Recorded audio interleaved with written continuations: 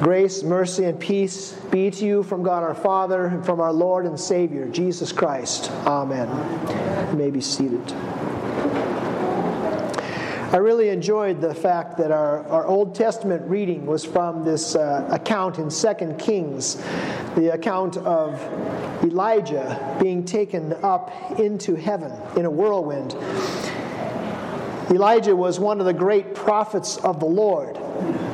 And he seemed to know, and so did Elisha, that he was going to be taken up into heaven that day. And Elijah and Elisha are on their way together. And Elijah says to Elisha, "Please stay here. The Lord has sent me over to Bethel. And for Elijah to go from where he was, from Gilgal to Bethel, he's going to have to ascend to a higher elevation. And maybe that's making a little much of it, but here Elijah is going to ascend into heaven. He's rising even just to get to Bethel. Bethel, of course, the name means house of God. That's where Elijah thinks maybe he's going to ascend into heaven, be taken up into residence in God's heavenly mansions. Of course, this is going to happen for all of us. All of us are going to be taken up into the heavenly mansions. Olga was taken up this morning. Each one of us will come to that day. Now, it may be when Jesus Christ comes back. Maybe the end of time is this afternoon. Wouldn't that be wonderful? Any time that it happens, it's going to be wonderful. But it's going to happen for each of us who believe. Of course, Elijah doesn't get taken up at Bethel. Elisha says, "No, I'm going to go with you," and he goes with him to Bethel there. And then at Bethel, Elijah says again, "Stay here. The Lord has sent me to Jericho." And Jericho was the place where the Israelites had first crossed the Jordan River. They'd come into the promised land under the leadership of Joshua.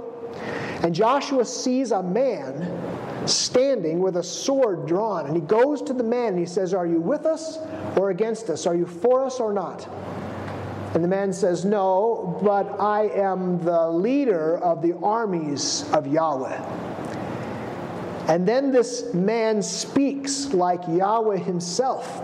And so we see that this is the pre-incarnate Christ leading the armies of Yahweh to destroy Jericho.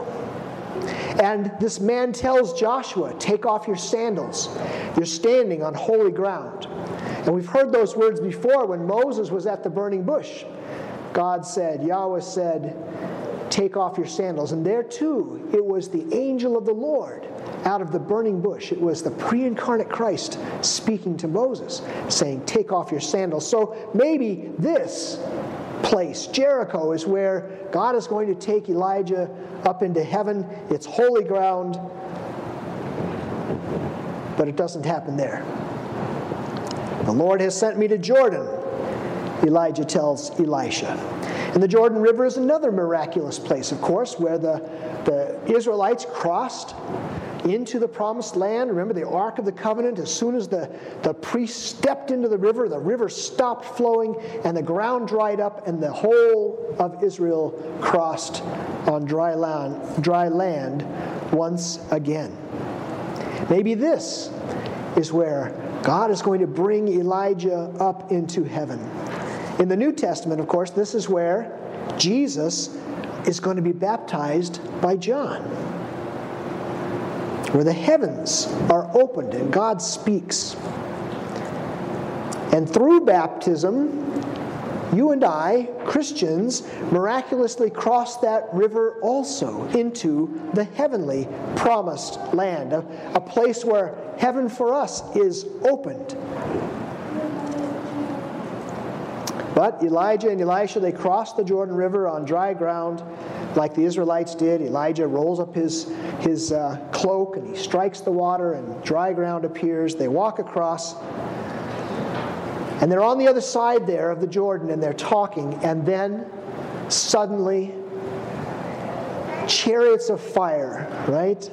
Horses and chariots of fire come, and it separates Elijah from Elisha, and Elijah goes up in the whirlwind. And then our reading ends, the Old Testament reading ends, and Elisha saw him no more. That's the last time mortal men see Elijah until the transfiguration. Luke writes in his gospel that Elijah appeared in glory. See, Elijah's ascension into heaven prefigures Jesus' own ascension. It prefigures even our own ascension. It's also a shadow and a type. We talk about that a lot in the Bible because God gives us a lot of shadows and types. And Elijah's ascension into heaven in the whirlwind is a shadow and a type of Jesus, not only his ascension, but his transfiguration also. Jesus ascends the mountain with his disciples, Peter, James, and John, and the heavens open, and the voice is heard, "This is my beloved Son. Listen to him." And we're not surprised to find Elijah at the transfiguration of Jesus. Elijah and all of the prophets, they themselves were types and shadows of the Messiah, of Jesus. Moses, too, is there at the transfiguration, the great lawgiver, the one that God spoke to face. He's a type and shadow of Jesus also. And Paul mentions Moses in our epistle reading today in the letter to the Corinthian church, reminding his readers that Moses put a veil over his face. Moses would go into the tent of meeting and meet God there face to face.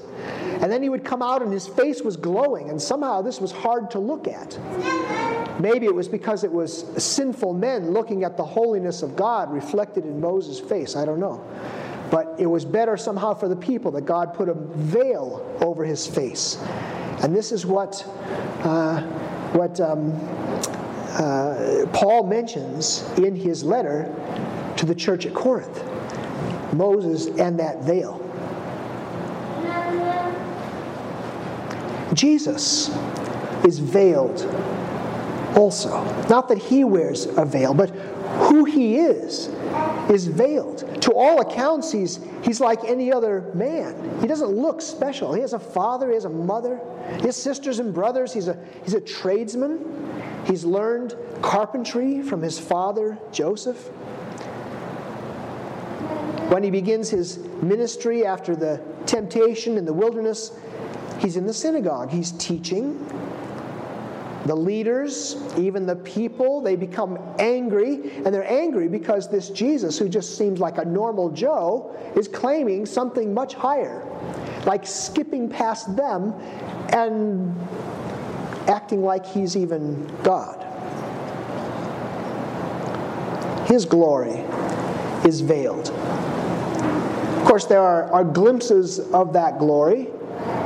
Water is changed into wine. A withered hand is put out and restored. Leprosy is cleansed. The lame, the blind are healed. Even a man who had been in the grave for 4 days is given his life back. But at the transfiguration, to just a few of the disciples, for a brief moment, the veil is lifted and Jesus shines in all his glory. Standing there with Elijah and Moses, they've zoomed in for this meeting, although it's different than the Zoom that we do. They're actually there for this meeting. And Peter, and I'm sure James and John as well, they are just blown away, just awestruck by this sight. And now I'm going to take a little liberty here. I'm going to put words into Peter's mouth. I'm going to put motives into his heart. So forgive me, because they may not all have been there. But Jesus has been talking a lot about the kingdom of God, how it's coming, how it's near, how it's here already. And now here are two of the great all-stars of the kingdom. legends in their own right, come to meet with Jesus. And I can see the wheels kind of turning in Peter's head. Yes, yes, yeah. This is it. This is the start of the new kingdom. Elijah, Moses, Jesus, Romans don't stand a chance. We're going to make a base camp right here, Jesus. I'm going to make 3 tents, okay? And Peter is off and running on this. And then a cloud envelops them.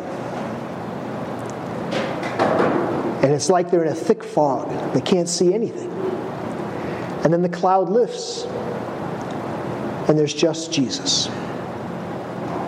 Because it's a different road that Jesus is going to go down. He's not come for the purpose that Peter might think, or James or John or any of us, from our imagination, from the need that we think we have.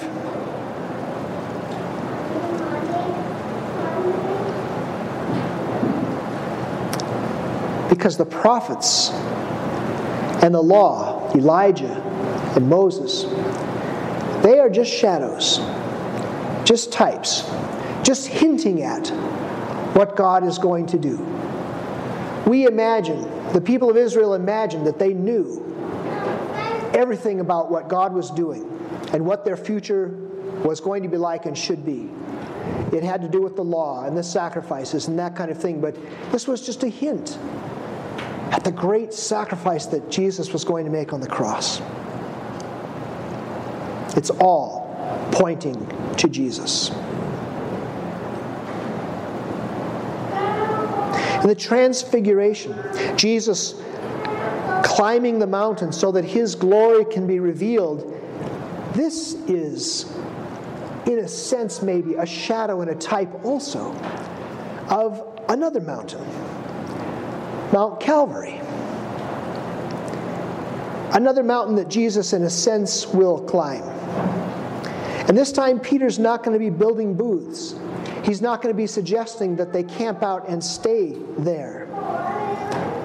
This mountain is all darkness and gloom as the Son of God bleeds and agonizes and is abandoned by the Father.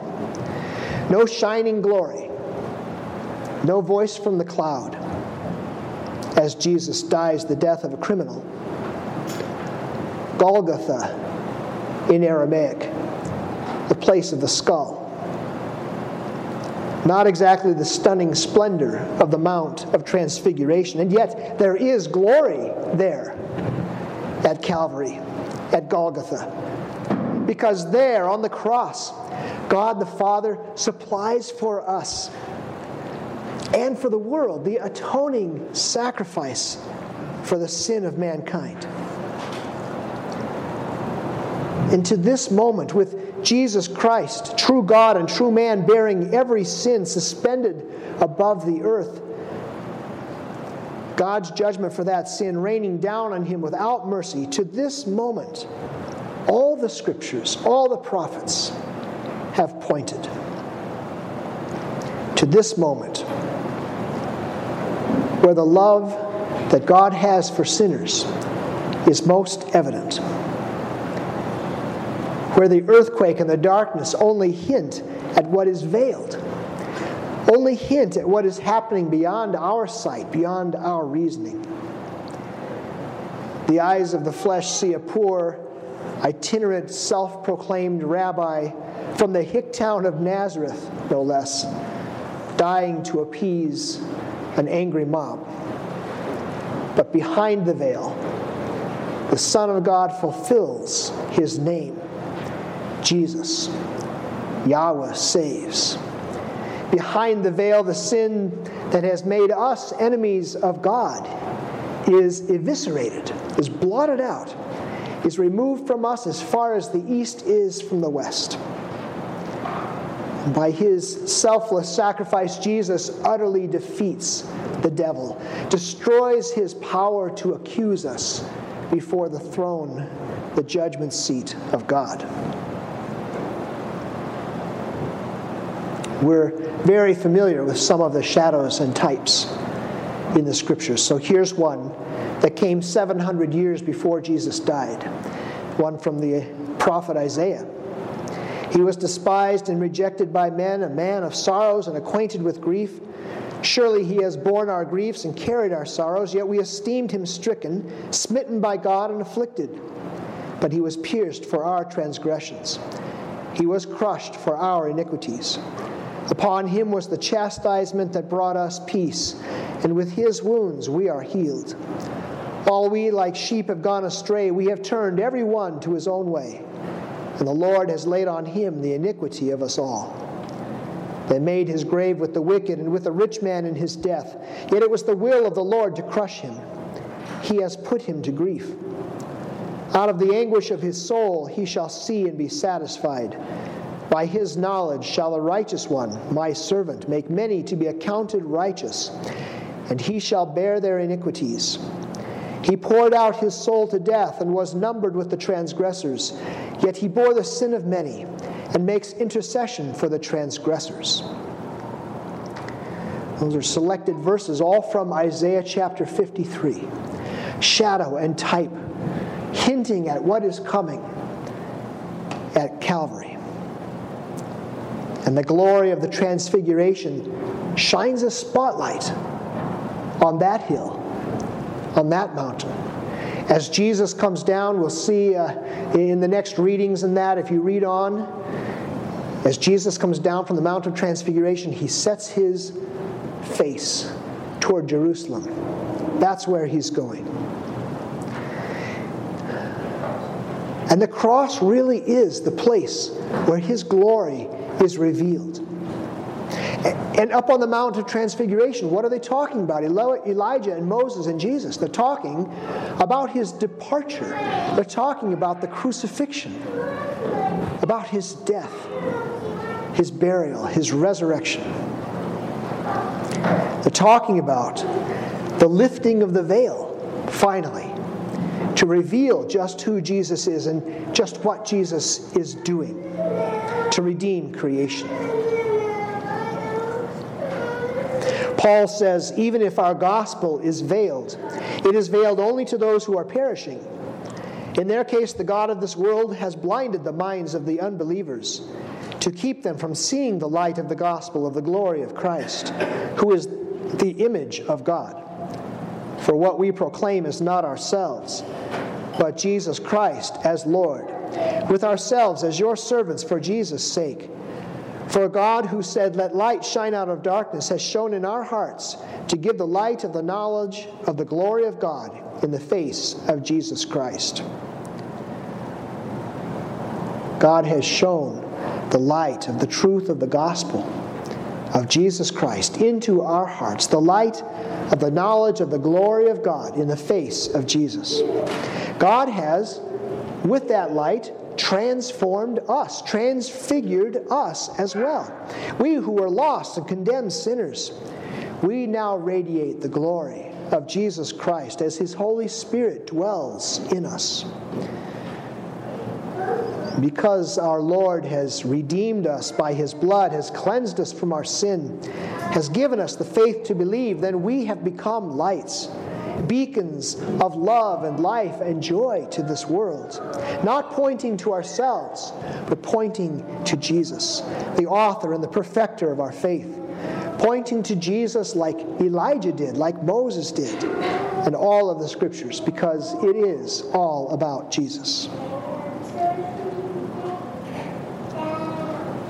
It's interesting to note, too, that as Jesus descends the Mount of Transfiguration with his disciples, he tells them, don't tell anybody anything you just saw. I mean, I don't think I would be able to do that. If I had seen that, I'd be telling somebody, and I'd be telling them, now don't tell anybody. But I don't think I could keep it to myself, what I had seen, but they did. They kept it to themselves. And that's because the cross is still before him. The veil has to remain in place. It's not yet lifted. But after the cross, after the empty tomb, after Jesus rises from the dead, after he ascends into heaven, before he ascends into heaven, he tells them, now go. Tell. Tell it all. Tell the world. Spread the good news of sins forgiven and life eternal with God restored.